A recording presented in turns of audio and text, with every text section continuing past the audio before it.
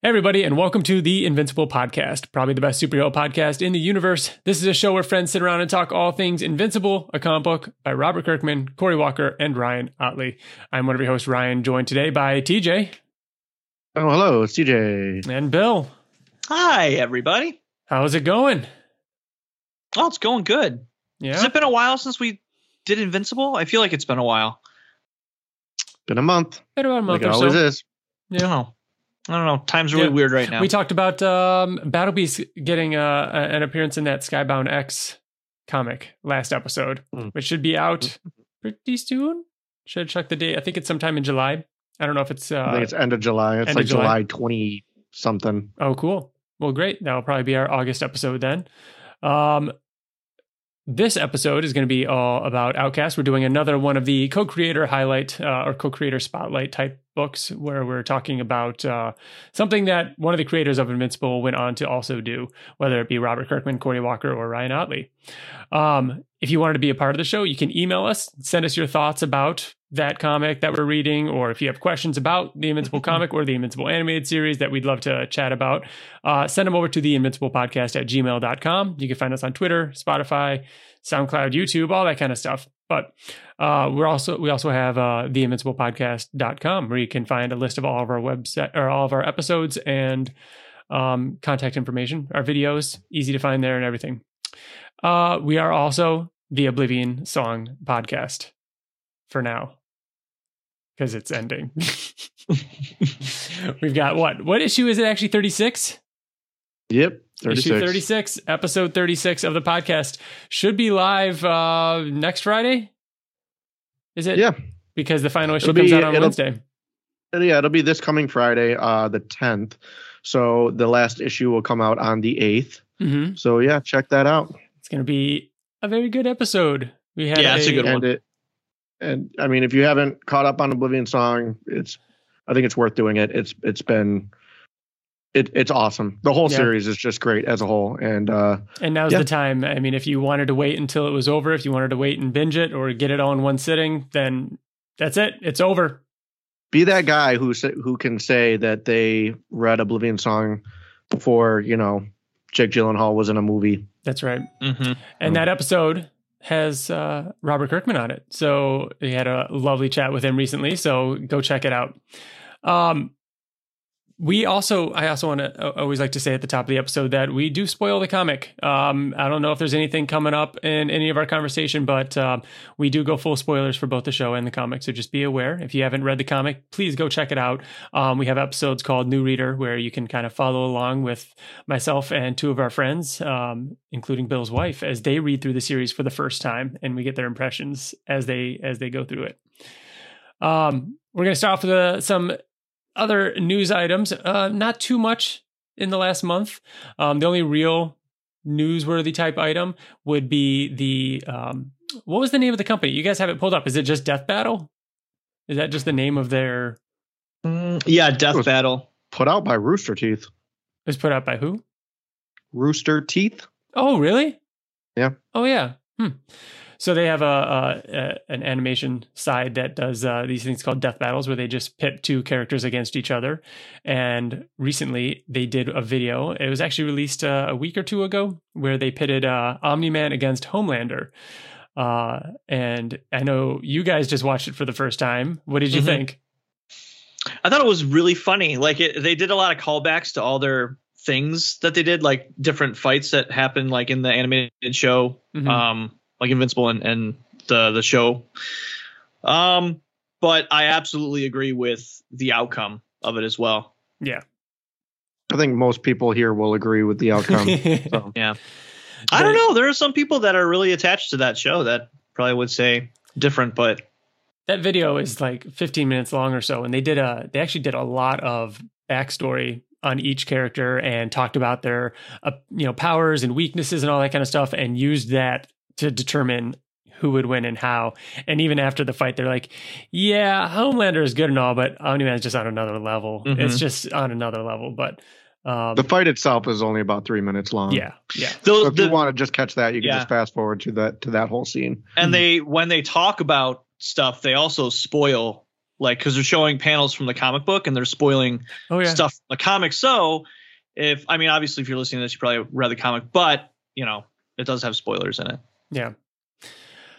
Other than that, and this is a little bit of housekeeping type stuff, we have been doing our audio commentary episodes where we've been, 1 year later going back and revisiting the animated series episodes and putting those up, and you can kind of pop an earbud in and watch along with us as we talk about it. We do have to do the last 2 episodes still. Hopefully we'll be doing those within the next week or two, and we'll get those out to wrap that up. We're also going to C2E2. I know that if you follow Radiant Black or Kyle Higgins, they just announced a meetup that is happening the day before C2E2. That's that Thursday, where we're going to be a part of that too, over in Lockport, Illinois, and kind of visiting the place that the comic takes place in, which is really neat, and walking around the town there. So, but if you're going to be at C2E2, keep an eye out for us. Message us, let us know. We'd love to meet up and say hi. So, other than that, I do want to include a clip here from our chat with Robert Kirkman. So we after talking about Oblivion Song and all the spoilers there, he asked if we wanted to ask anything else, and TJ's like, well, how's that season 2 coming along? So this is what he had to say.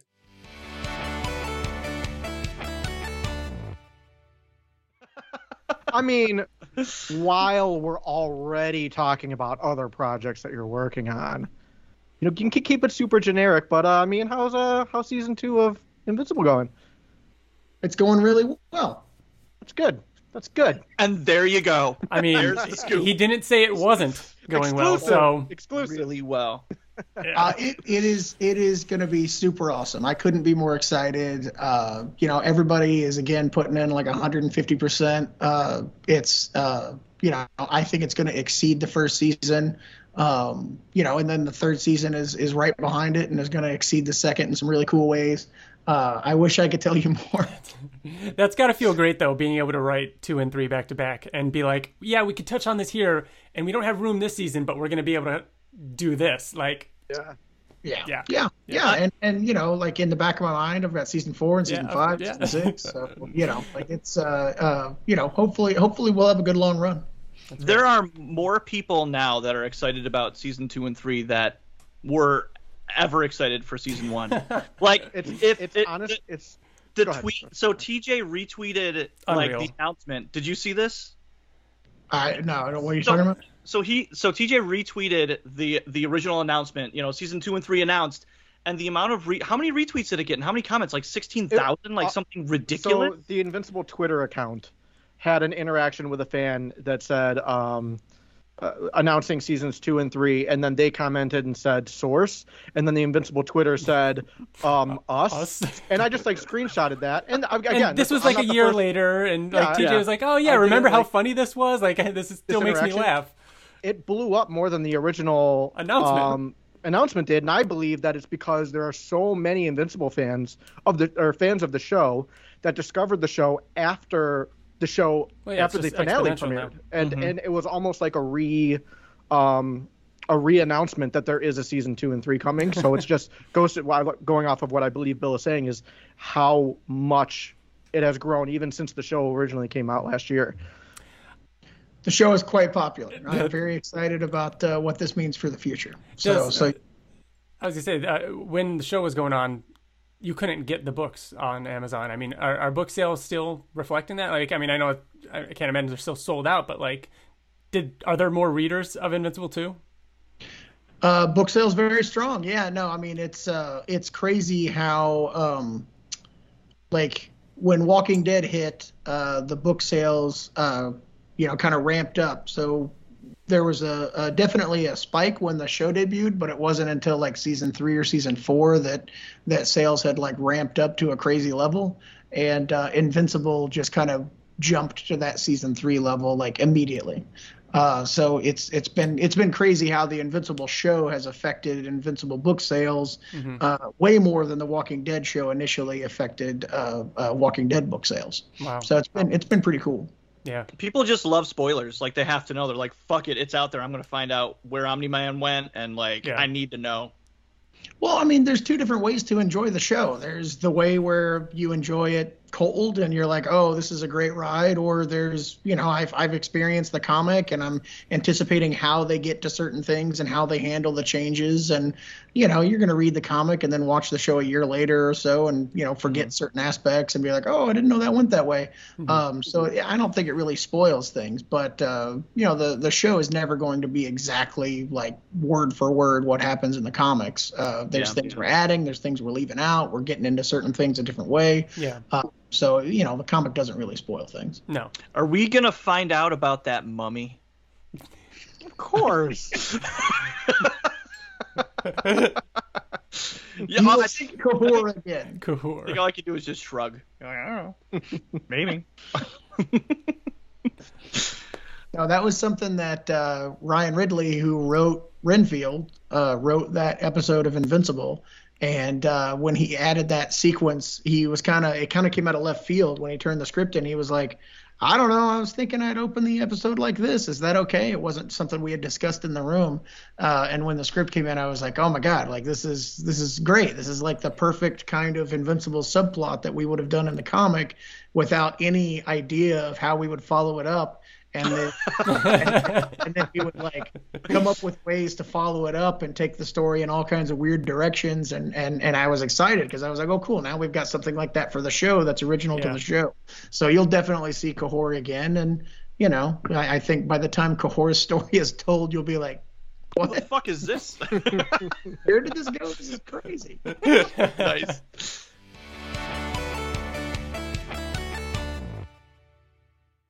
All right. Hope you guys enjoyed that little clip. There's plenty more of that, which you should be checking out on the Oblivion Song podcast, especially if you read Oblivion Song, which you should have done. Right now, I want to read an email we've got from Luis Cortez, who says, and this is Luis who won the Whatnot comic a couple months ago. Oh, sweet. Nice. He wrote in to say, just today I read Radiant Black 13. It was a pretty fun and chill chapter setting up the next year for the comic. I'm again surprised with the involvement of Circle Guy news characters in the series. Us too. Back in issue 5, I thought they would be a fun cameo and would maybe appear every now and then, but now they're pretty much full-fledged secondary characters. Yeah. When can we expect an announcement for Circle Guy News spin-off series? I like Marshall as much as the next guy, but Circle Guy News are clearly the best characters of the series. Let's go. I'm ready. Nice. Make it happen. I don't know if all three of us would make it out of that alive, and that's terrifying. In general, I really enjoyed the animated series, talking about Invincible now. It did a great job of streamlining the comic book while accenting the family drama of the main plot line of Nolan turning on Earth. However, I still have some minor issues, of which I would like your opinion. In the show, Nolan goes out of his way to kill innocent people to prove to Mark how fragile they are, which he does not do in the comic. In my opinion, a problem with this change is that it plays down the morality aspect of the conflict. In the comic, Nolan tells Mark the Viltrum takeover would only be as violent as necessary, and that the Viltrum Empire would bring Earth on par with the rest of the galaxy in science and technology. Later in issue 52, Oliver asks Mark if Mark has ever thought if Nolan might have been right, and Mark replies, sometimes. This is a moment I really liked from the comics that I now have a hard time seeing work on the show. Thoughts? Another small issue I have with the show is that before fighting Nolan, Mark is tired of being a hero and sees no point in it. Then he meets Nolan, hears he wants to conquer Earth or Viltrum, and then seems ready to fight Nolan to protect Earth. I think this choice makes more sense in the comics, where Mark is still very naive about heroism and the world before he fights Nolan. What do you think? Thanks for reading my email and sharing your thoughts. Keep up the good work. All right, so the first question here, more about Nolan killing innocent people like blatantly to prove to Mark that, and then and that whole conversation of Viltrum only really needing to kill when necessary, and it'll actually make Earth a better place and everything like that. How do you think that compares to the way it was handled in the animated series? You can go first, TJ. Yeah, it was a lot more brutal, but I think the outcome kind of remains the same. I mean, it was how Omni-Man was was brought up, it was his nature, and yeah, he killed a lot more people, which is it's going to be a lot more difficult, I think, to forgive. But the mindset is the same, where he's like, it's just like where he came from. Nolan in the comic book also did awful things. He still killed the Guardians. I mean, beat the shit out of his own son, and said everything that he did about Debbie. So, but we still eventually forgave him, most of us, anyways. And in the comic, it's not nearly as violent. I mean, back then the comic wasn't really as violent, and it definitely got more bloody and more violent as it went on. But they still crashed through a train station, like in a subway. I want to say they crashed through a cruise ship or something, or so. Like, humans are killed. Like, people are injured, like, and he calls them like ants. Like, he says, your mother was a pet to me. I think the show just showed more, but I think I think it's still the same. Like, I think Nolan views them and says to Mark that they are like ants. We can kill them. They will only live for a fraction of our lifetime, and it's not a big deal. It just is a little bit more visceral in the show. And then, what I was going to say, when it comes to that redemption and whether or not, Mark saying, oh, sometimes he may have been right. I think that plays a lot into how Mark is going to accept him back anyways. And like we've talked about before, when it comes to, redeeming Omni-Man, I don't think he ever gets fully redeemed. I just think that Mark kind of understands who he was and kind of forgives him to a degree, because he is never welcome back on Earth. He is never back to Earth. He's not, but I think he does to the readers. To the reader, yes, and to the family, the Grayson family, and also to like the superhero community of Earth. Not like maybe the widespread, but I mean Cecil, the Pentagon. But even Cecil, it's like, literally his whole thing is that he works with villains. Being accepted by Cecil is like, I'm saying, like, he redeems himself in every way that he probably cares about. Yeah. And then as far as the like, they'll just be brought up in to our level of technology and science and everything like that. I mean, will they do that without killing people? He's literally trying to argue both when he says something like that and Anissa, they're literally trying to convince Mark that they're there for the right reasons.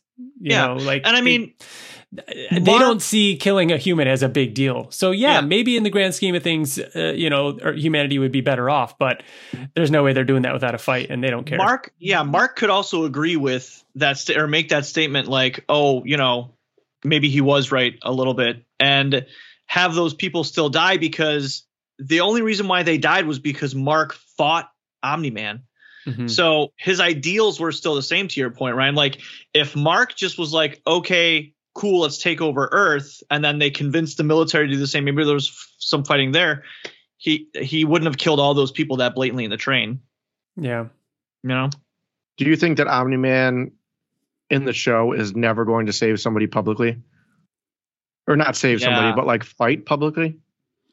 Like back on Earth? Yep. Like, will Earth know that Omni-Man has come back to a degree? Ever. The show evolved, or the comic evolves so past like Earth and even like, mattering, that you don't even really think about. It's just like the whole secret identity thing. Like, it doesn't even really matter at some point. But there's always so much more with the show to fill the show. Yeah.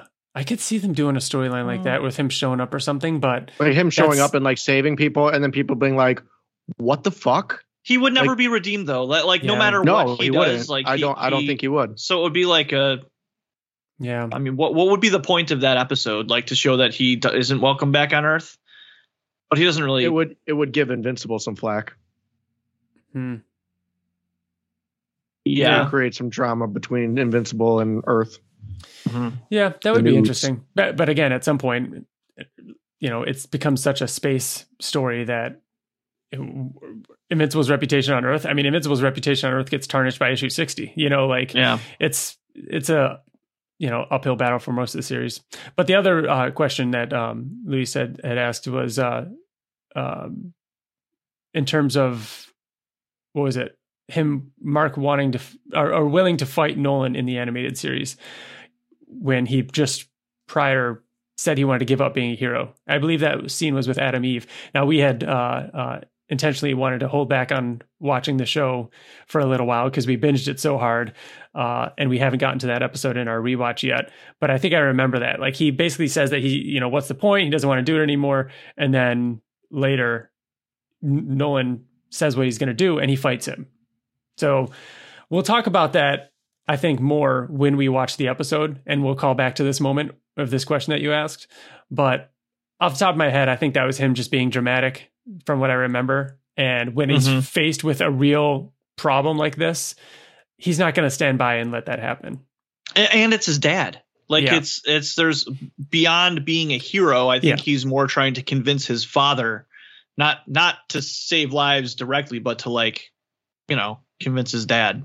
But I think he also realized how being a hero is important when he was wrestling with his own morality and, recognizing that, like, Earth, they're my people, and I'm not just going to, like, give up being a superhero just because I don't feel like doing it anymore because it's a little stressful. You do that, then Earth gets taken over by Viltrum. So do something or don't. And I'm trying to remember, was most of the reason in the animated series because of, like, Amber stuff and everything? Like, it was just too much, and it was just...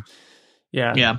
So I don't think that was him being, like, sincere about it not being what he wants. I mean, he's always wanted that. He's literally always wanted that. And that's what he tells Nolan.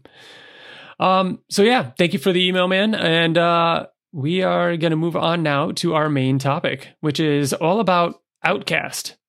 So, which won the vote. It won the vote on Twitter. We're running out of options to put. There might be. Unfortunately, we're not, Bill. Unfortunately, we're not. No, we're not. We're not even there close. Will be. Damn it! So many options still. It was a close one. This was probably the closest one yet. It was like 2%. They're always close. Every single one has been like this between the winner and destroyer. All right. It's always going to be. It's never going to be the winner is destroyer. It's always going to be the winner versus destroyer. Yep. Might as well just do two options on the poll.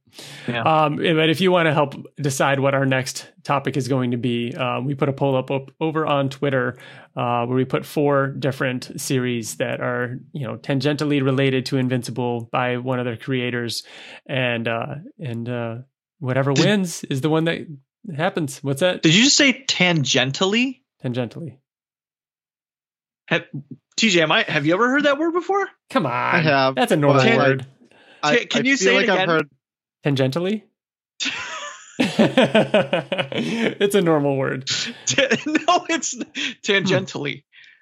All right. In tangent with? Is that what that means? Yeah, pretty much. I think so. I know how to use it. All right. Outcast came out in June of 2014, and the final issue came out in April of 2021. Last year. A little over a year ago, the final issue came out. Yeah. I thought it ended a while before that. No, I think the last volume or so, because it came out, the final issue was April 2021. So there were some things towards the last, 12 issues or so that were going on in the world. Yeah, it was bounced around a little bit, I think. Paul Azaceta, the artist on the entire series, and of course written by Robert Kirkman. 48 issues. When Robert Kirkman announced this, they had already been working on it, I want to say, for about 2 years.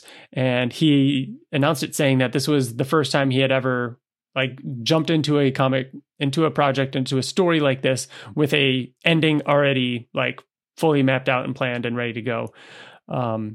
Just to put into comparison, Oblivion Song, he also had an idea in mind for that. And that's 36, we said, right? I keep forgetting. I think it's 36, right? I always want to say 38. Song? Yeah, 36 issues. So this is longer. And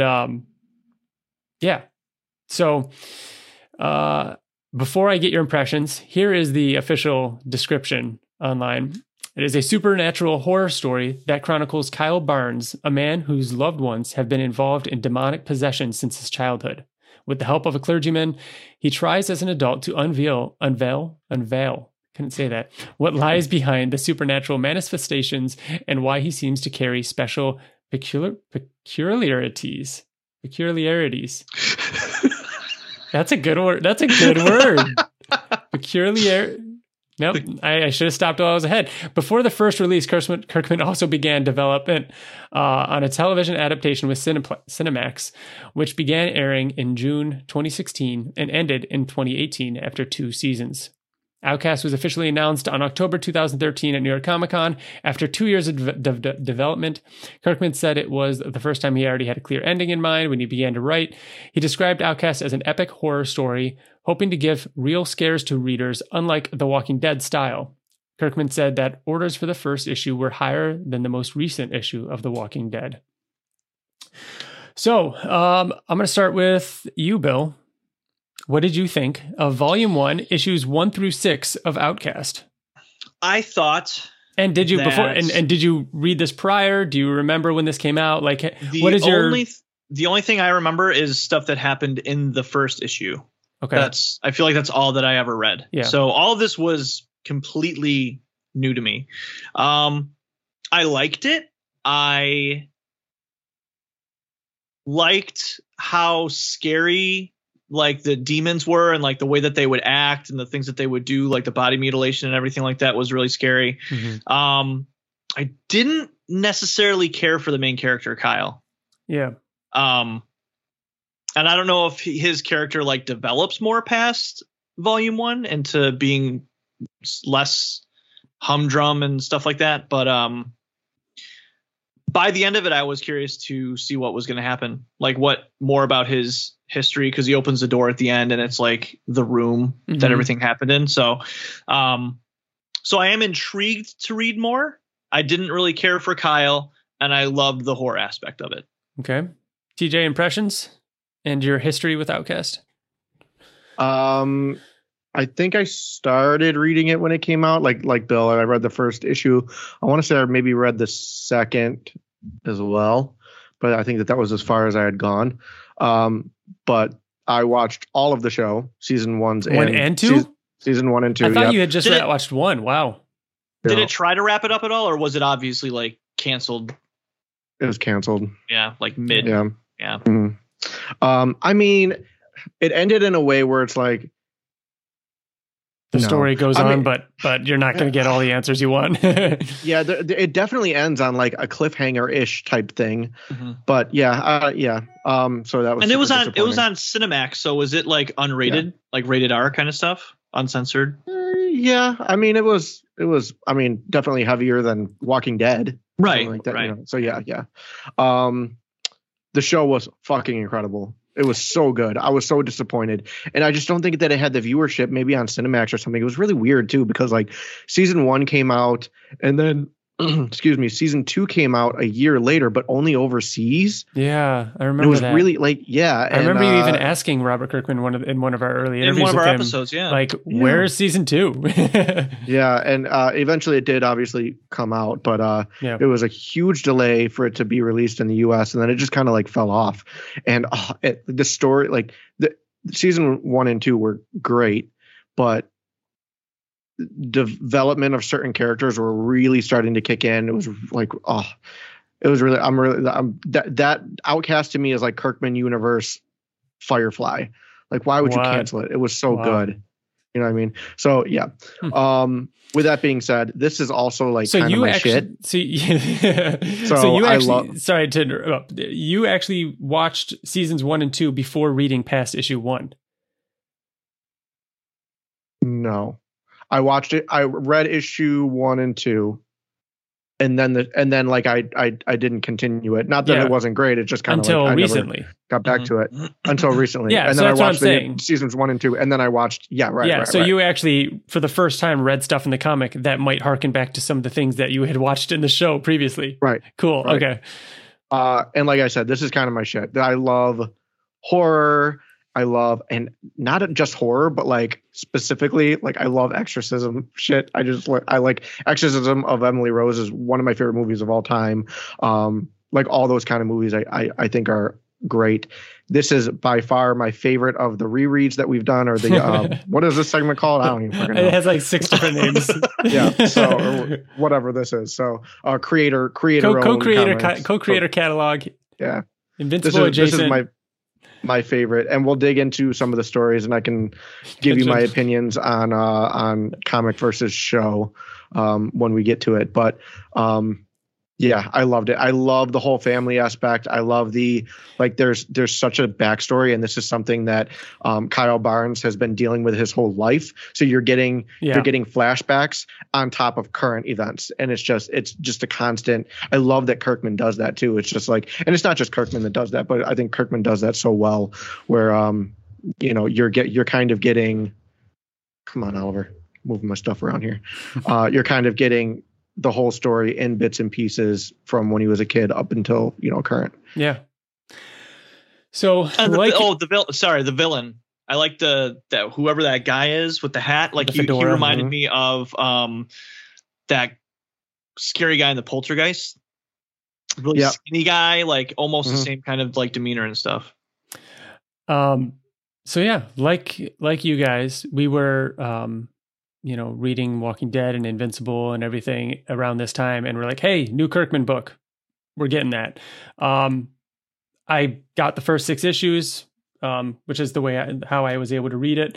But I don't know if I even read the first issue when it came out. I might have, because some of it seemed a little familiar at the time, or reading this for the first time. But I didn't remember much of it. And I definitely didn't watch the show. As TJ said, and I thought of TJ while reading this, that this is very specifically his shit. This is very specifically not my shit. Like the exact opposite. Not only do I not care for horror or gore or like a lot of that kind of stuff, very specifically do I not like possession. And so this was not my cup of tea. Was this actually scary for you? Were you scared? No, it wasn't. I think it's tough for me to actually feel fear from a comic. I don't know if that is too possible for me. It might be. I don't know. But this has some disturbing imagery in it. And that's the kind of stuff that you still think about long after it's over. You know what I mean? Especially if it affects you in that way. Mm-hmm. I mean, if you want to get into it, TJ and I met when we were younger because of going to church. So TJ and I have, religious backgrounds. We, at least I for sure have been to churches when there have been pastors like speaking in tongues and doing demonic, possession type casting out of demons and stuff like that. And I think Robert Kirkman puts it best in like I think it was the intro for the first one. No, it was probably the outro or, the epilogue at the end. Yeah. He has a letter at the end of the first issue where he's like, this is something real to me that I have experienced in my life. I have been around it, but this comic and this letter is not the place to discuss whether this thing is real or not. But this is very much a thing. Whether you believe in it or not, it is a thing that exists, which is probably why it terrifies me. I can't say it terrifies me, but it's why it disturbs me. Makes you more, uneasy. Makes me uneasy more than zombies, for example, or, any of those other type of things, like, any other type of horror movies or something like that. Like I'll watch Scream or whatever. A grizzly shark. I know those. Yeah, grizzly shark. But like something like this is just, there's something about, and not only that, but like when it comes to possession, it also has another layer to me that really bothers me. And that's, it's dementia, it's Alzheimer's, it's not being yourself. It is losing your mind, and the people and the thing that disturbs me the most is the people around that person. Like if you've ever been in that situation where you're talking to somebody that doesn't know you anymore, or they're not themselves, or that uncomfortable sick pit in your stomach that you get when somebody is not acting like the person that you know. And that's really uncomfortable. So add on top of that some body mutilation and like demonic stuff, and that's very disturbing. So this was, I think he succeeded. That being said, this was really good. It was good. Mm-hmm. I liked it. I mean, it's really well written. I love Paul Azaceta's art. And the way I think this is one of those situations where like Otley or Walker with Invincible or Lorenzo and Oblivion Song, where it's like, I can't imagine anyone else really doing it. It has to be this style to really make this kind of thing work. Like when you think of 30 Days a Night or something, and like that art style and like how like that is a very specific style in order to tell a very specific story. I think that his art works really, really well for this story.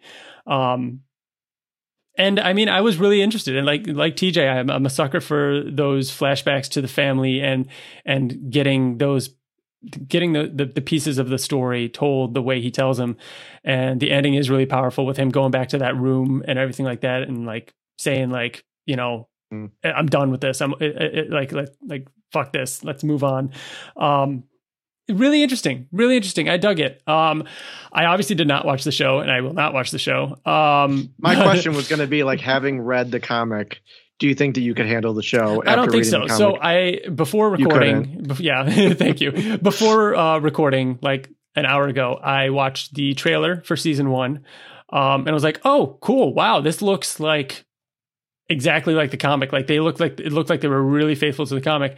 And then the next recommended video was a video that Skybound made, which was comparing the first episode to the comic, like a panel to screen type differences and like the similarities and differences type thing. And it was like a 10-15 minute video. And I watched that. So it was like spot on. Like even in the video, they're like, so we had a hard time finding the differences. So this person dresses differently in the comic, like literally changes like that. It was so faithful to the comic.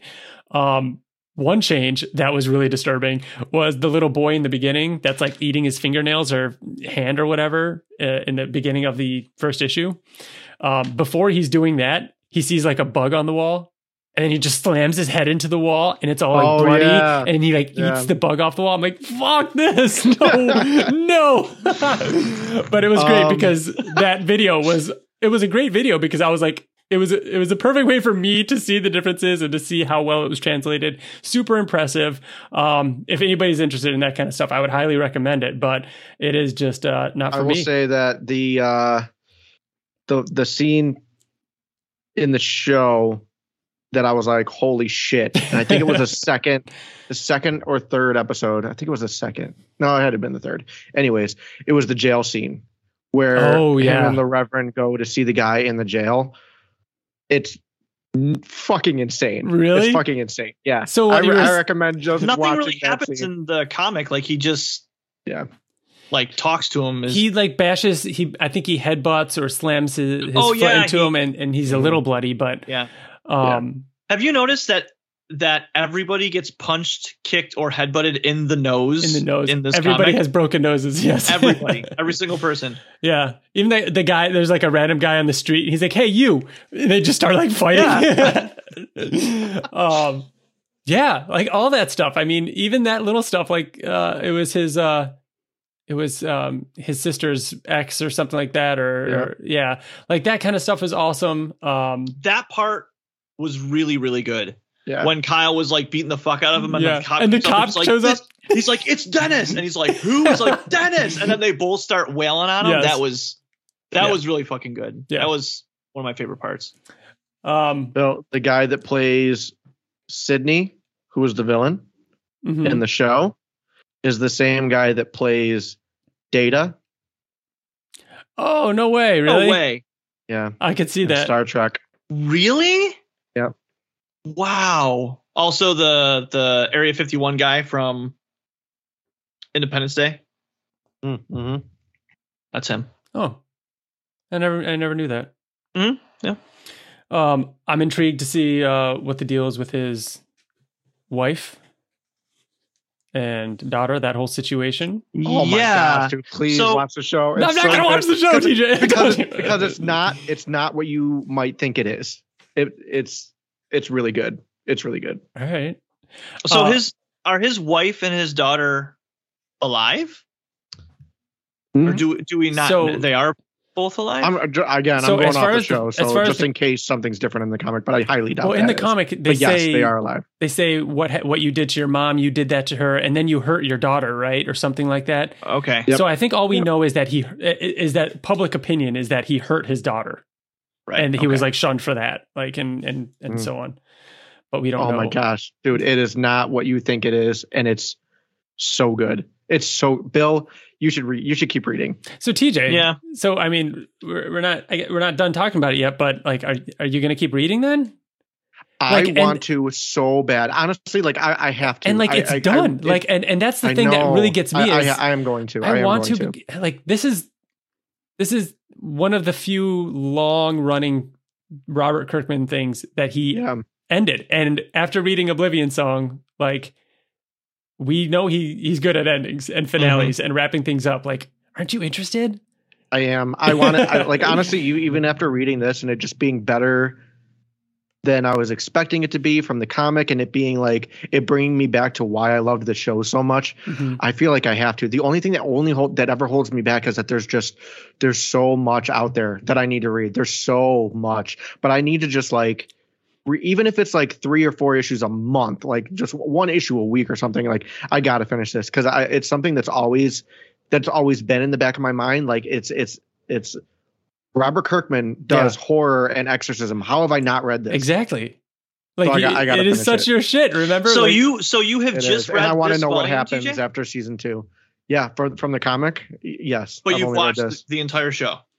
I've watched season 1 and 2. Yeah, but again, like it cuts off at a certain point. So you don't know how this ends. So and you don't know. TJ, does season 1 end with volume 1? Like, do you remember if season 1 went long past these first 6 issues? Oh yeah, way past. Okay. Yeah. Interesting. I imagine that season 1 is probably hard book cover book 1. Yeah. Yeah. But I don't know. I really. So you've probably read or witnessed the first 2 books, first 4 volumes, first 24 issues. Yeah, probably. But yeah, I'm not ruling it out. Like TJ, read it first.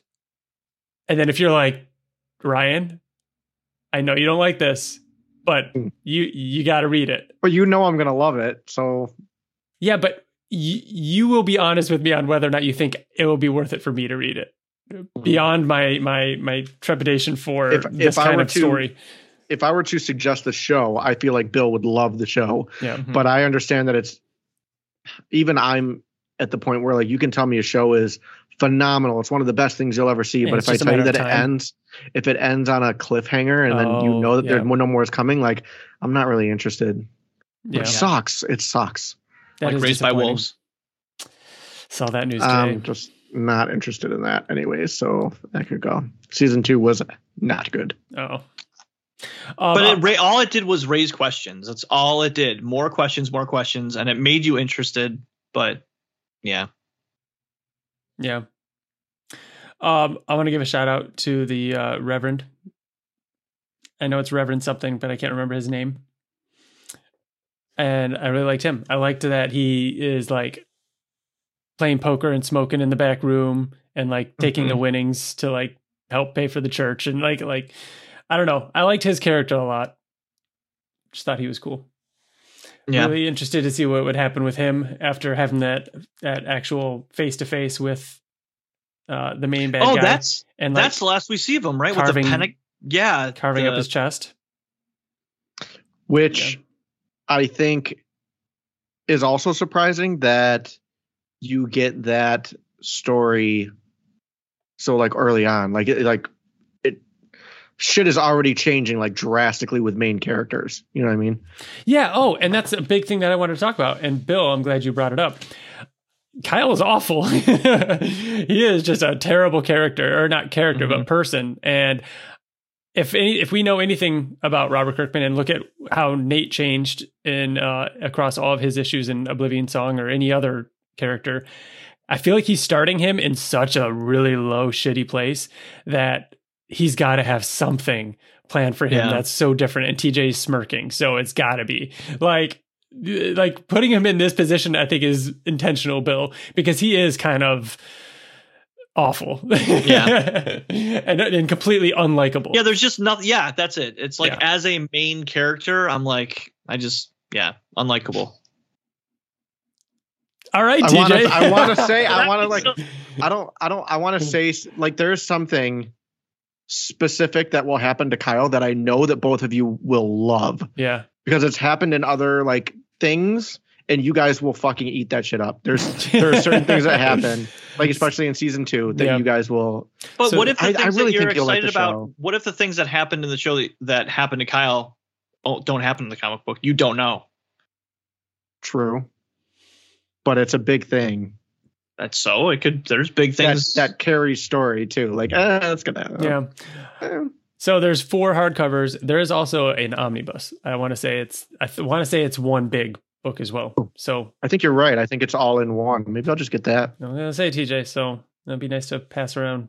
Cool. The more we're talking about it, the more I am interested to see how it ends and what these things are. Too. And I think I will, because I am interested in watching it now, TJ. But I think I'll read it in its entirety before watching it. Yeah. And that's the way to do it. You're right. Yeah. Do that. And then, I was interested in Haunt and, some storylines, even Super Dinosaur, interested in some storylines and like tangentially and fun and stuff like that.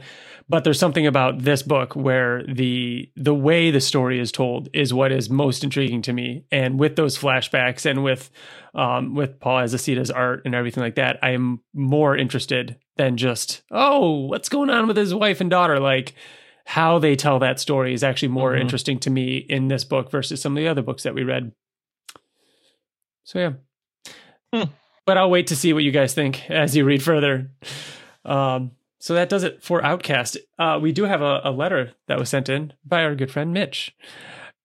All right, Mitch says, "Hey friends, Outcast was my 3rd Kirkman story after The Walking Dead and Invincible. It was actually part of my introduction to horror just in general, and I think that this is a great mix of horror and grit that makes for an interesting story. While definitely not my favorite horror piece ever, it is an interesting read. Which scene in the first volume did you find the most interesting/disturbing? I always think back to the interrogation scene myself. The last few scenes of the volume are killer too. Thanks, Never Destroyer, Mitch Krasson." This is why he's the villain of the podcast. I'm telling you. Yeah, I mean, one scene that stood out for me was that guy. Dude, when he bit that girl's Now, was that his partner's wife? Yeah. Yes, it was his partner's wife. Okay. Or was he also a cop? I don't remember. I know is that him and his wife were best friends with this guy. They take care of this guy. He comes over anytime he's sick or not feeling well. And then he goes up to her, kisses her, bites off her tongue.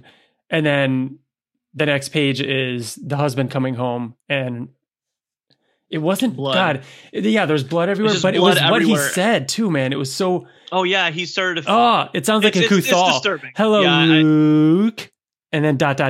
I'm sorry. Like, no. I wish people could understand how afraid Ryan actually is of this. If you start talking to Ryan about a scary story or like his eyes will water. His eyes will start to water. He won't cry. It's not crying to make it's just some kind of reaction that my body just tenses up and it comes out my eyes. and you're but you have the same smile that you have on right now because it's like a nervous smile. You're doing it to me. Ridiculous. All right. For me, I think it's more the opening and then when they go back to the kid. Just something about kids is fucking terrifying. And there's plenty of kids in here, especially with Kyle being younger and everything with his mother and what she did to him and like hiding in the cupboard and all that. But I love the scenes where it's like, oh, this is fake. And then like the exorcist or the demon, will say something personal and you're like, oh shit. Like, and the kid said something to Kyle about that stuff. Ugh. Yeah, like about your wife or about his wife. I think he said something about the closet. Yeah, yeah. He said something about the closet, and then how the callbacks to every time every one of them would call him Outcast, and like being like, oh shit, like there's something there. There's a mystery there. But no, the kid scene is probably the one that sticks out to me the most. But I will give a shout out to. I also loved the old woman. I was just reading that part again because I'm like, wait, did they answer No, because obviously she's possessed. That ends with the pastor or the reverend being like, I am a fraud. Like, I can't even tell when someone this close to me is possessed. Who am I? Yeah. And that's where that storyline ends for now. So I loved all that too, where it's like he realized at the jail that once he touches one of them, they freak out. And then he got called back to where it's like, wait, I touched that old woman and she freaked out. So we need to go back and see her, and like confirming that. And like you said, Ryan, like everything with the Reverend, like coming to realization that this is real and he doesn't know what the fuck he's doing. Like, I love all that. That scene sticks out to me too. I really liked this a lot. A lot. I really did. I'm definitely going to read it.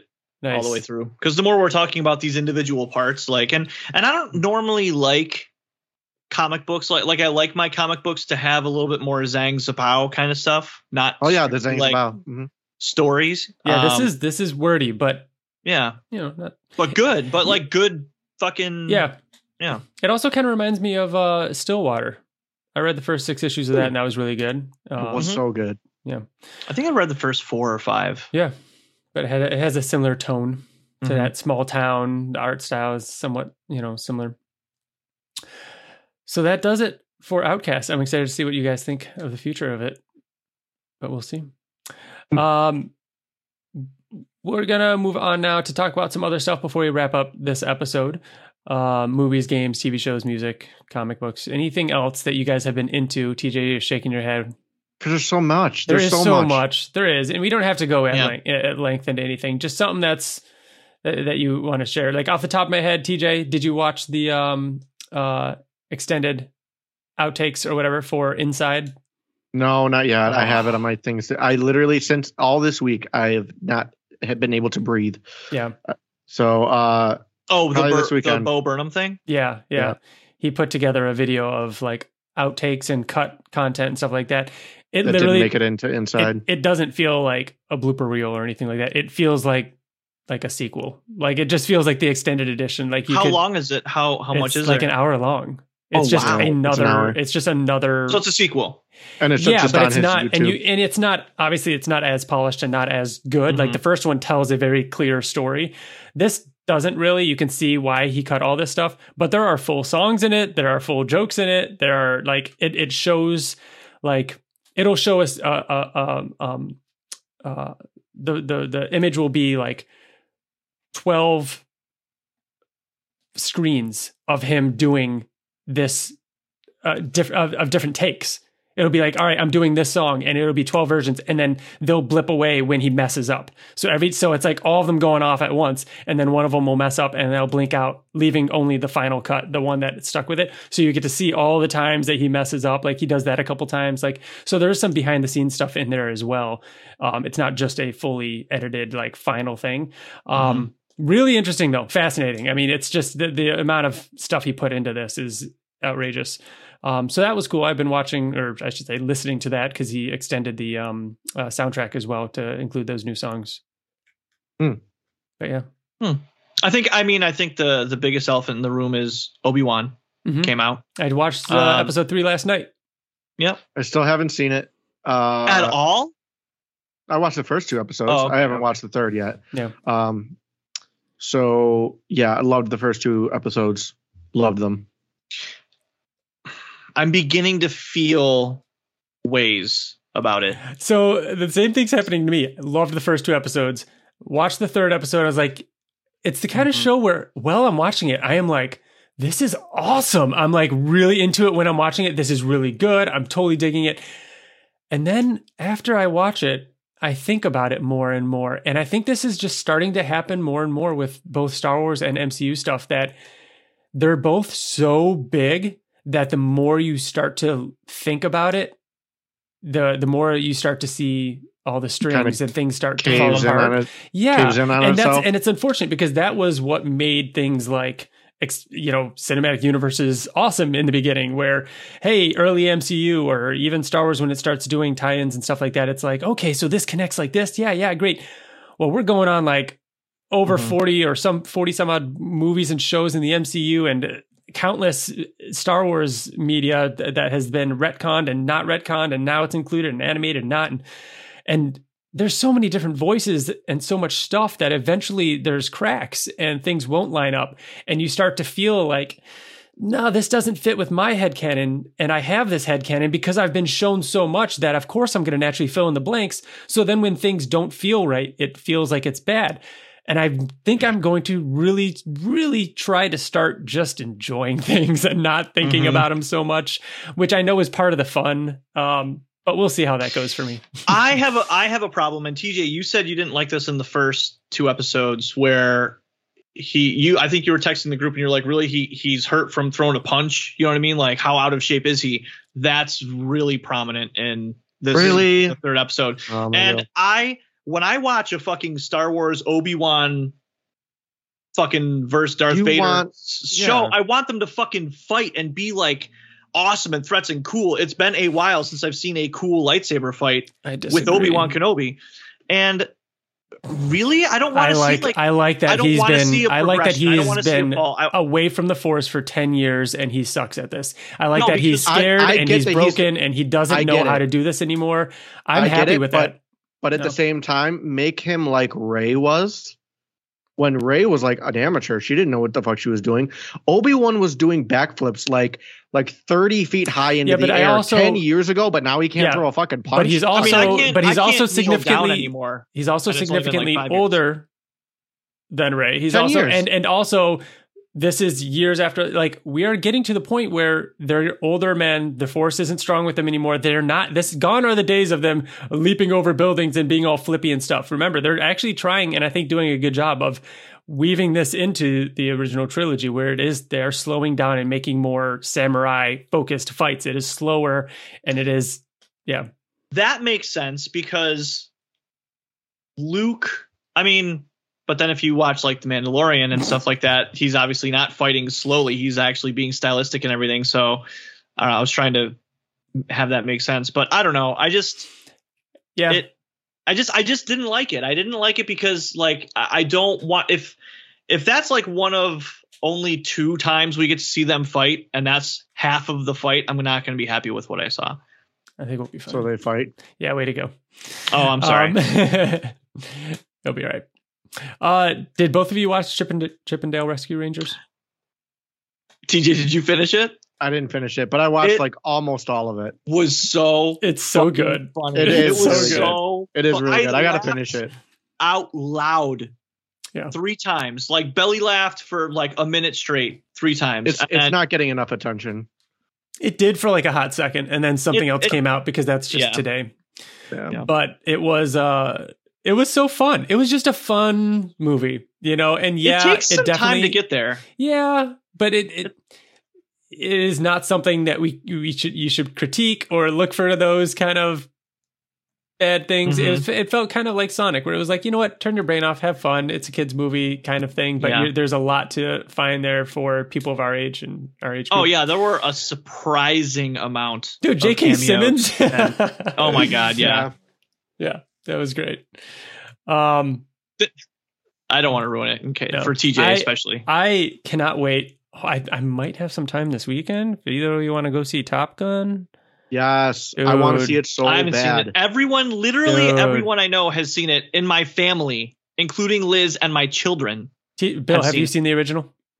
I didn't like it at all. It's an 80s movie. I just watched it for the first time last weekend, and I thought the entire movie was not good. It did not hold up at all over the years, except the ending was cool. I liked the ending. It's so boring. The ending was not boring though. Boring.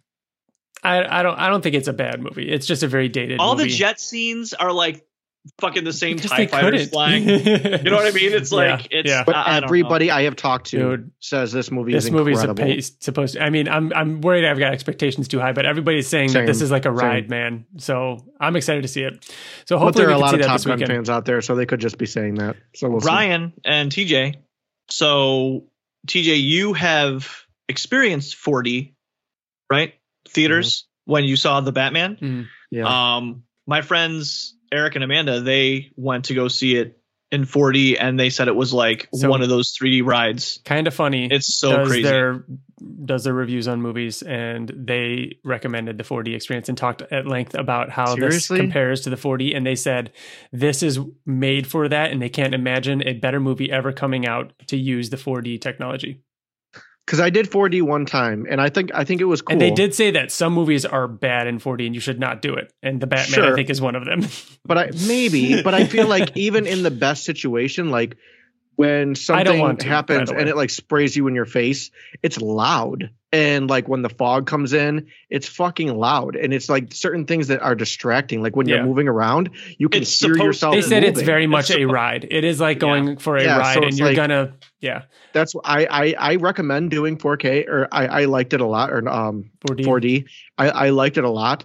But you should do it with a movie that you love and that you have already seen. I was just going to say, because it's by trying to make it more immersive, it makes it less immersive. Yes. And again, I think it's definitely, I liked it. I liked it even for I liked it for the Batman, but I had already seen the Batman. And in the Kind of Funny review, they talk about that, and they do say almost always yes. But with this movie, apparently it's still that good.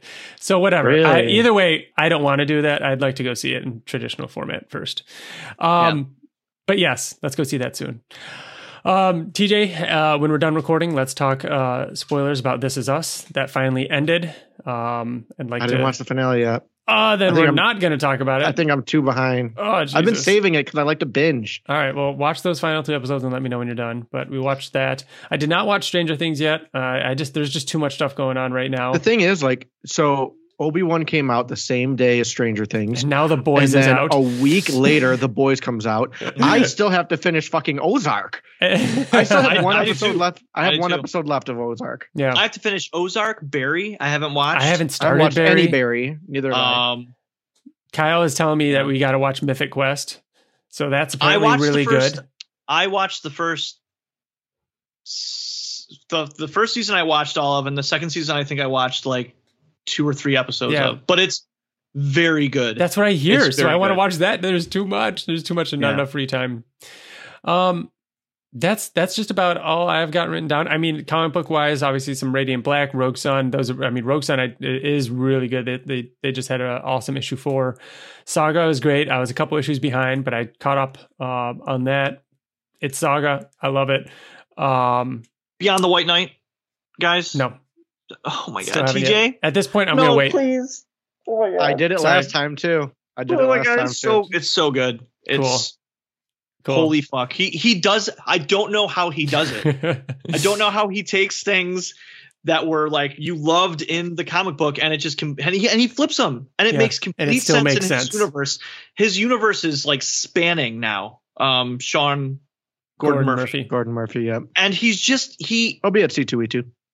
Like, so he can still take things that were definitive in a comic book, flip it entirely, but it still fits into other things that he flipped entirely. Like, I don't know, man. I want all of his White Knight universe in good-looking hardcover edition. But every time I go to find a hardcover version, they're all like different sizes. Like I just saw like the other day, I saw the White Knight hardcover deluxe edition, and then next to it was the White Knight Harley Quinn hardcover edition, and it was like way smaller. And I'm like, God, just give me like a nice uniform collection, and I will binge all of that. He's got. Did you read the Harley Quinn one or the? No, I've only read the main two. Victor Freeze one. I didn't read that either. Yeah. The Harley Quinn one went for a while, and that was done by oh shit, I can't think of his name. An artist that I really like, and I'm blanking on his name. Did you guys, either of you, read 8 Billion Genies? No. Too much stuff, Ryan. I know. Too much. Who suggested that? Did okay. Yeah, I did. And I don't think I have it in front of me. But I'll let you borrow it if you want. The first issue is awesome. I told you guys the premise, I want to say, last episode of the podcast, because I knew it was coming out, where everybody in the world gets a genie, and you get one wish at the same time. Go ahead and wish for it. And chaos ensues because everybody just wished for something crazy. What is it called? 8 billion? 8 billion genies. Okay. Just to get the first issue. It's the guys who did curse words. But anyways, it was very good. Really cool first issue. I would recommend it. I'm excited for the second issue, which should be soon. But that does it. We'll be back next month. I believe next month we're going to be doing another co-creator catalog episode. We'll put a poll up on Twitter for y'all to not vote for Destroyer. And please vote for Destroyer. It's so good. How long can we keep this going? I don't know. No, at this point, man, any longer. No. At this point, I wanted to get to the point where all 4 options are Destroyer because we ran out of everything and they have to pay, or we'll get 0 votes. Keep it going. And that'll be our next episode. And then the episode after that, really excited for August. That is going to be our discussion on Battle Beast, which we are probably going to have to record right before we go to C2E2. So things are heating up. It's going to be exciting. And before long, I mean, we've got to be getting some sort of cast announcements or something for the show, because we're maybe a year or so out from what we predicted. I mean, we know their voice, like doing the voice work. So maybe we'll start getting some more Invincible related news here before long. Do you think that we're going to get something like at July Skybound X? Is there a July Skybound X? They're doing a convention, aren't they?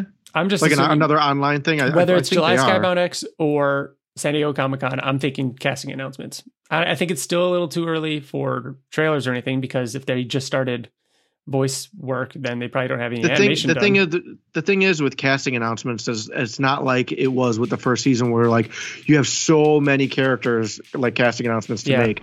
In season 2, like you already know who everybody is playing. True. So it's like Angstrom and like maybe 1 or 2 other characters. Like I can't even think of anybody else. Cool. that I would. Yeah. So I don't know. If we get any casting announcements, it'd probably be like 1 person. You're right. If anything. You're right. We'll see. Then why would they even do a thing? I don't know. Right. We'll see. But we will cover it here on the show if there's anything. So until then, thank you all for listening, and we'll see you around next month. Bye. Bye.